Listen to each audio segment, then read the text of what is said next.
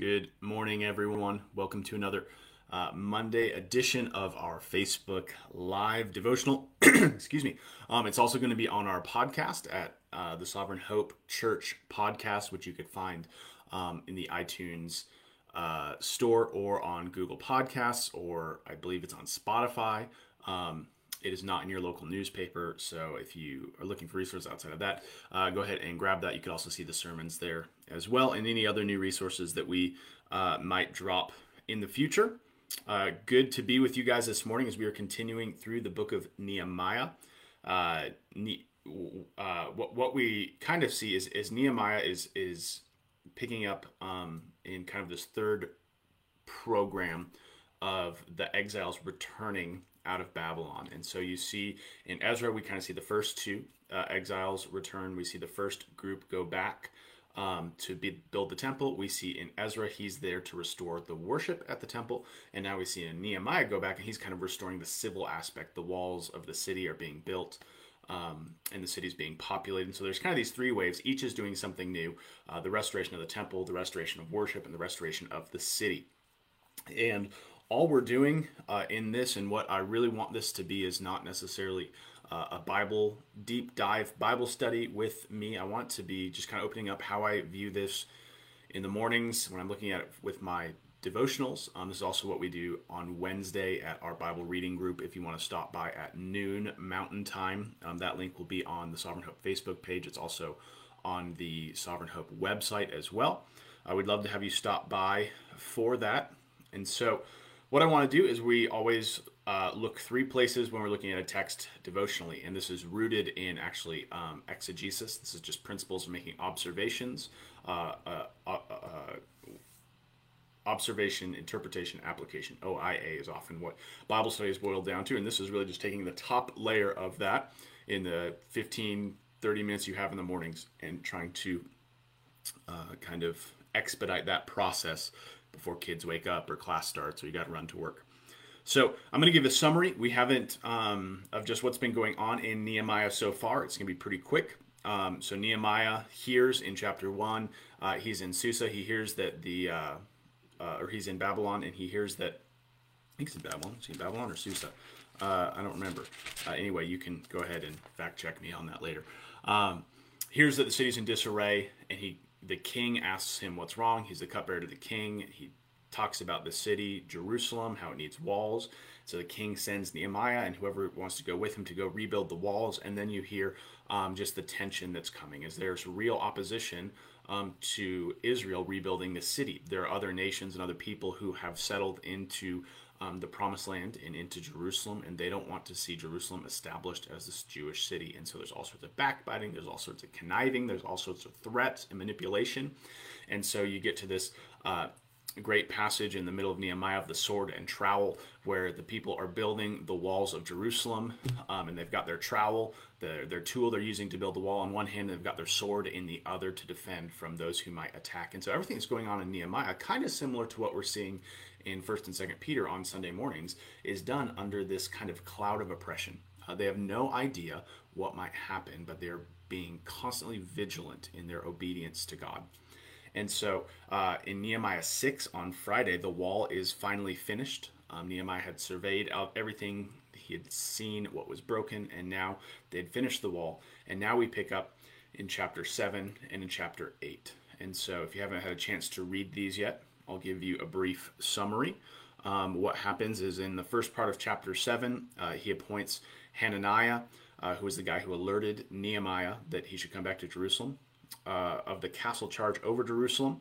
Hananiah was a good man, and then we see that the walls were built, but the city itself was still pretty sparse. There wasn't a lot of people living in it, and there wasn't a lot of officials or soldiers in it. And so he actually had to institute guards from the city to stand watch on the wall, and those guards from the city, which we'll come back to, were just inhabitants of Jerusalem. There's ordinary people that were set up to guard the walls of the city and to guard outside their houses. And then we get this list of names, and I'll come back to this in a second. This list of names, and this is really similar to what we saw in Ezra 2. In fact, if you remember back to Ezra 2, if you've been reading in the F260 Bible reading plan, chapter 7, verses 5 through 65 or 5 through 73 is almost an exact copy of Ezra chapter 2, which shows you how meticulous the Jewish people were of keeping records, which helps us actually when it comes to understanding the validity and the history of Scripture itself. And so we see this list of exiles come back because the city is sparse. And so now we see this list of names, and that's going to be really important in a second. And then we get to chapter 8, and what happens is Ezra. So we haven't heard from Ezra in the biblical storyline. It's been just a week for us as we're reading it, but it's been roughly 13 years in the Old Testament timeline. And now Nehemiah brings Ezra back, and they begin to reread the law. And there is this repentance and this joy and this sorrow that comes. And just like how when Ezra first read the law, the people were convicted of their intermarriage. They weren't obeying the law of Moses in terms of their morality.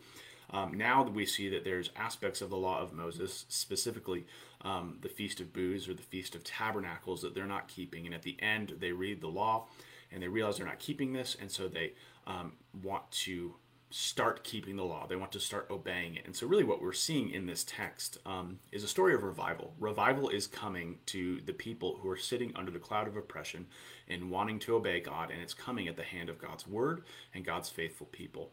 And so that's what we see in chapters 7 and 8. And so what I want to do is go through our 3 points today in looking up. That is, what does this passage show us? I don't think I told us our 3 questions yet. Maybe I did. Looking up, what does this teach us about God? Looking in, what does this teach us about ourselves, about humanity, about our hearts? And looking out, how does this change the way we live? And so when it comes to looking up, what does this passage teach us about God, about the Trinity, about redemption and the gospel? I want to start by actually addressing this list of names here. Now, I want to level with you and say that as a pastor, when I encounter lists of names in the Old Testament, I have a similar response that I'm sure you do. And that is, what am I doing and why is this here? Like, we to be honest, on the best case scenario, we might say, all right, this is God's word. Why is this here? And we start looking at names, and maybe we're cross-referencing the names and where these show up in Scripture, and we're trying to find why they're being grouped the way they're being grouped, and sometimes we just end up pulling out our hair. Or in a worst case scenario, we say, okay, when does the list of names end? Okay, the ends chapter 7 and verse 73, so I'm just going to start in 8:1. Right, we're all prone to one of those two things. And so one thing that's really helpful when we encounter a list of names is looking at the context and asking ourselves, why are they giving this list of names? Well, we just saw in chapter 7, verse 3, that the city, or verse 4, the city was wide and large, but the people within it were few, and no houses had been rebuilt.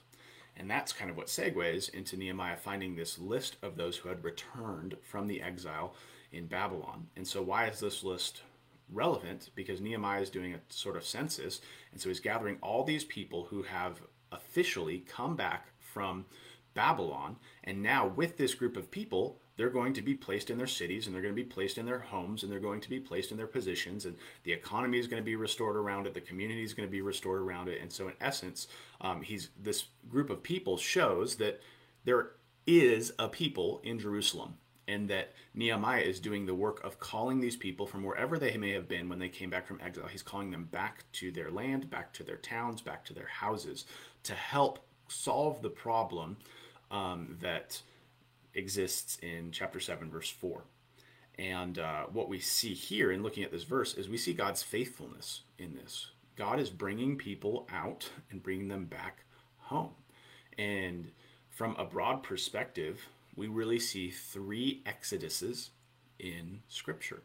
And all 3 of those are due to the people's sin and God's wonderful faithfulness, right? In Exodus, the Exodus event, in the end of Genesis, we see what causes Exodus is there's this corporate sin that happens that affects the people of Israel, right? And so the brothers, there's no corporate people, there's just the brothers of Israel, the 12 brothers, and there's jealousy and there's infighting, and so they sinfully sell Joseph into slavery in Egypt. And so they are taken to Egypt. He's taken to Egypt because of their sin. And then God redeems them by bringing that family to Egypt to be saved from the famine. But then in Egypt, the people grow. It's not the 12 brothers anymore. Now you have the people of Israel and the 12 tribes. And yet because of the sin of their forefathers, they are enslaved in Egypt. But God graciously brings them out of their sin, brings them out of their slavery by his grace through the Red Sea. And then we see in what we've been looking at in the Old Testament timeline with the exile to Babylon, it is also because of their sin. But this time it's not like individual specific heads that are responsible for it. The whole people are sinful. Sure, there's this remnant, but on a whole, the people of Israel, the tribe of Judah, are pervasively sinful. They have shrines set up under every tree and on every hill. They're not repenting and worshiping God. They're intermarrying with other people. They're not keeping the law. And so God brings them into captivity in Babylon. And here we see that God is faithful to again bring them out. Our sin enslaves us, but God's grace saves us. And so here God is bringing his people out of slavery in Babylon, out of exile, because of his grace, despite of their sin. And then we see in the New Testament, there's this third Exodus, right? And that is not a physical Exodus from a physical Babylon or a physical Egypt. It is a spiritual Exodus that Jesus goes through the waters of the grave to bring his people out of slavery to sin. And God is so immensely faithful to do that. And what great hope that has for us as those who know how we cater to empty slave masters, how we often sin and act in ways that demand judgment, but to look to Christ and to see that he is the one who brings us out. And we have seen himself as faithful to do that throughout Scripture, whether it's in the Exodus, whether it's in Nehemiah and the returning exiles. God is faithful to bring us out of the mess of our sin through his faithful servants, be it Moses, be it Nehemiah, be it most ultimately in Jesus. And so we see God's faithfulness in bringing these people out. And so when I see that list of names, that's what I see. Why is this important? Because it's showing that God is faithful to solve all the problems that the people have. And that is true in our own life as well. I also see just this connection. I'm just going to touch on this briefly. We saw it in Esther as well. We see God's sovereignty and human responsibility. We confess that God is sovereign. He is in control of all things, but that doesn't mean that we are not responsible actors. You see this in 7 verse 5. Nehemiah is talking. He says, "Then God put it into my heart to assemble the nobles and the officials and the people to be enrolled by genealogy. And I found the book of genealogy and those who came first, and I found written in it," and then it goes into the long list of names. And so God stirs Nehemiah's heart, and God stirs our hearts in many ways. But we are faced with a decision, just like Nehemiah. What do I do with that stirring? Do I say, who really wants to go look for a book of genealogies? Who wants to go call on a lot of names? Are we willing to act on it? God stirred in Nehemiah's heart, and Nehemiah was willing to act on it by going and finding the genealogy, going and reading it, going finding the people and calling them back. And so in our lives, we need to understand that God is immensely sovereign, and it's actually because he's sovereign that we are able to act. Because if everything in life was dependent upon us, if we were the sovereign in our lives, then we would be terrified to act, wouldn't we? Because we'd feel like we'd be messing up some great plan that is potentially there. But when God is sovereign, we can rest in our actions, that we actually get to work with God, with somebody who's able to control not only the events of our lives, but the events of all of human history. And we are no longer prone to fear, nor to a false sense of importance, because we understand that we are working under the banner of a good God who is leading his world to redemption through Jesus Christ. So that's what I saw in looking up. I'd love to hear if you're on Facebook and you had some time this morning, you go ahead and comment what you saw in terms of looking up, if that's different from what I saw. But now I want to look in, and there's 3 things I want to just touch on quickly here that I saw first. So looking in, what does this teach us about ourselves, our response to the gospel, things like that. In 7 verse 3, I see what I call a common call to arms, right? And so then I said, "Let not the gates of Jerusalem be opened until the sun is hot, and while they are standing guard, let them shut the doors and the bars. Appoint guards from among the inhabitants of Jerusalem, some of their guard posts and some in front of their own homes." And here we see, because there's this lack of military presence in Israel, they're appointing common people to stand guard. Common people are being called to participate in the protection of the city. And I see this, you draw this all the way out to the new people of God in the New Testament of the church.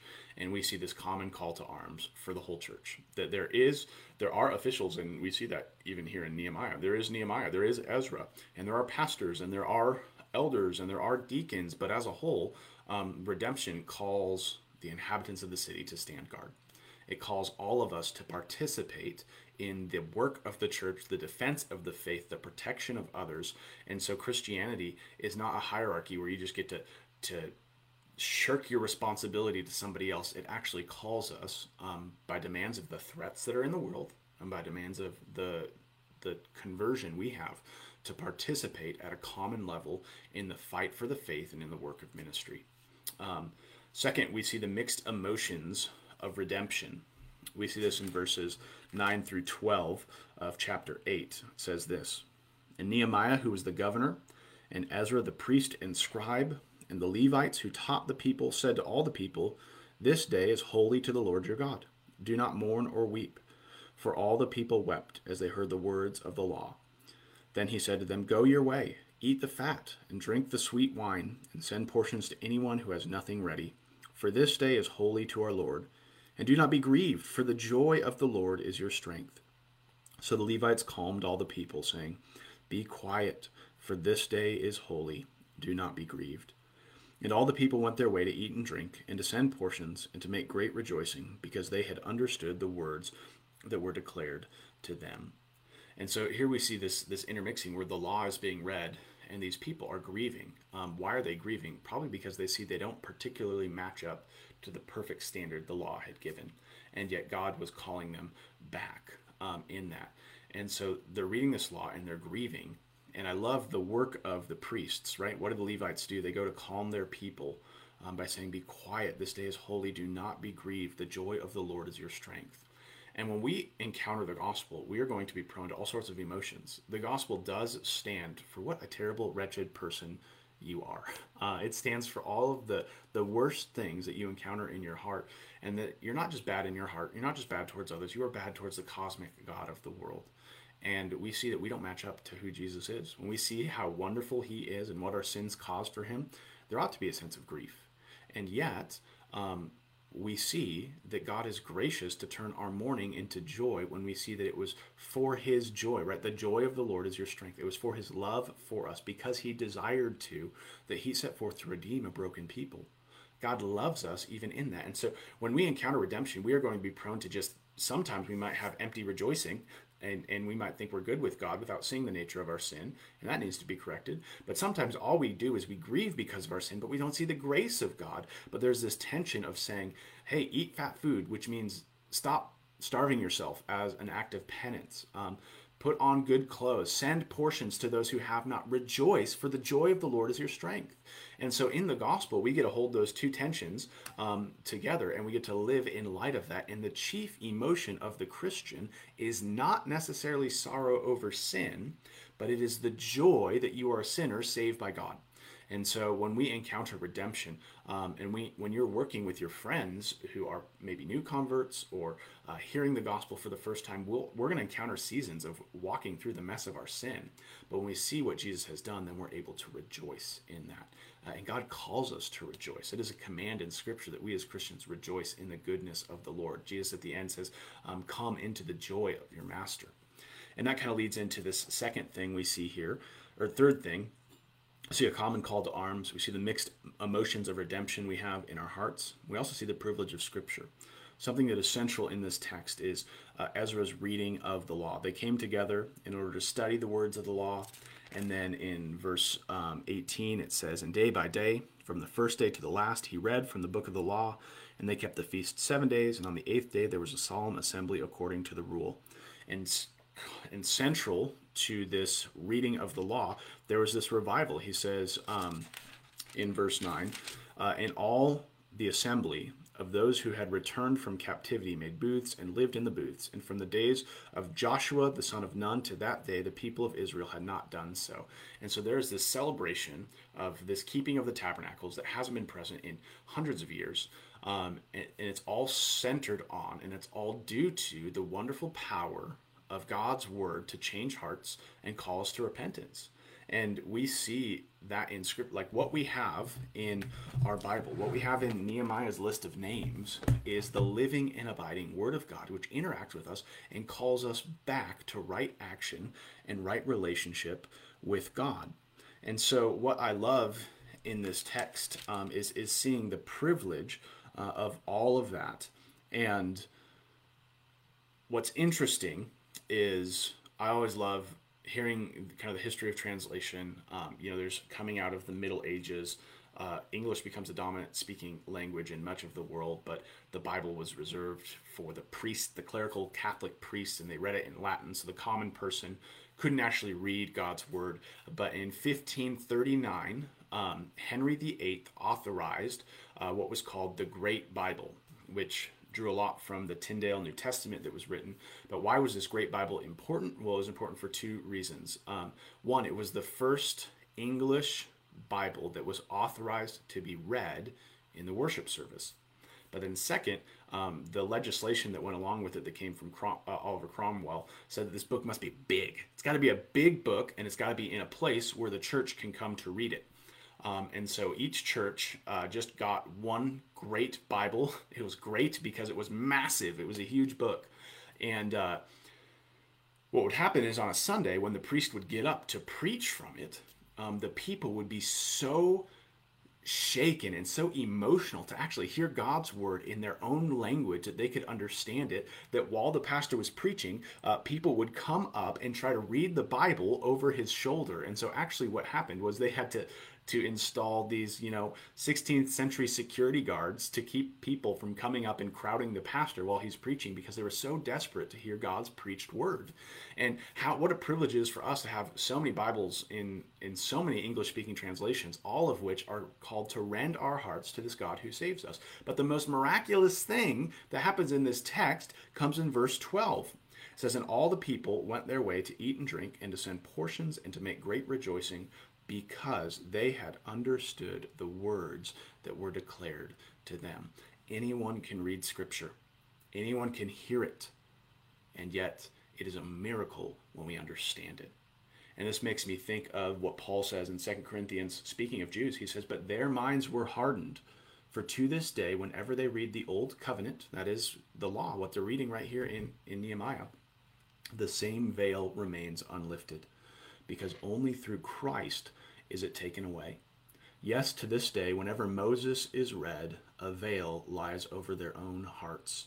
But when one turns to the Lord, the veil is removed." Have you ever had a moment like Ezra 8, verse 12, where you rejoice? And so what do they do in light of this?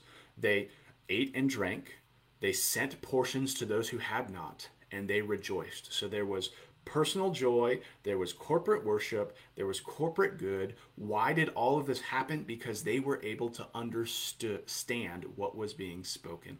And for us to understand what was being spoken, we turn to Christ. It is Jesus who lifts the veil from our eyes to see God's wonderful grace. And that's really what Nehemiah and Ezra are reminding the people of. That's why they're calling them to joy in the midst of covenant breaking, is because they're resting in God's grace, which meets its fullest picture in Jesus, who fulfills the law for us.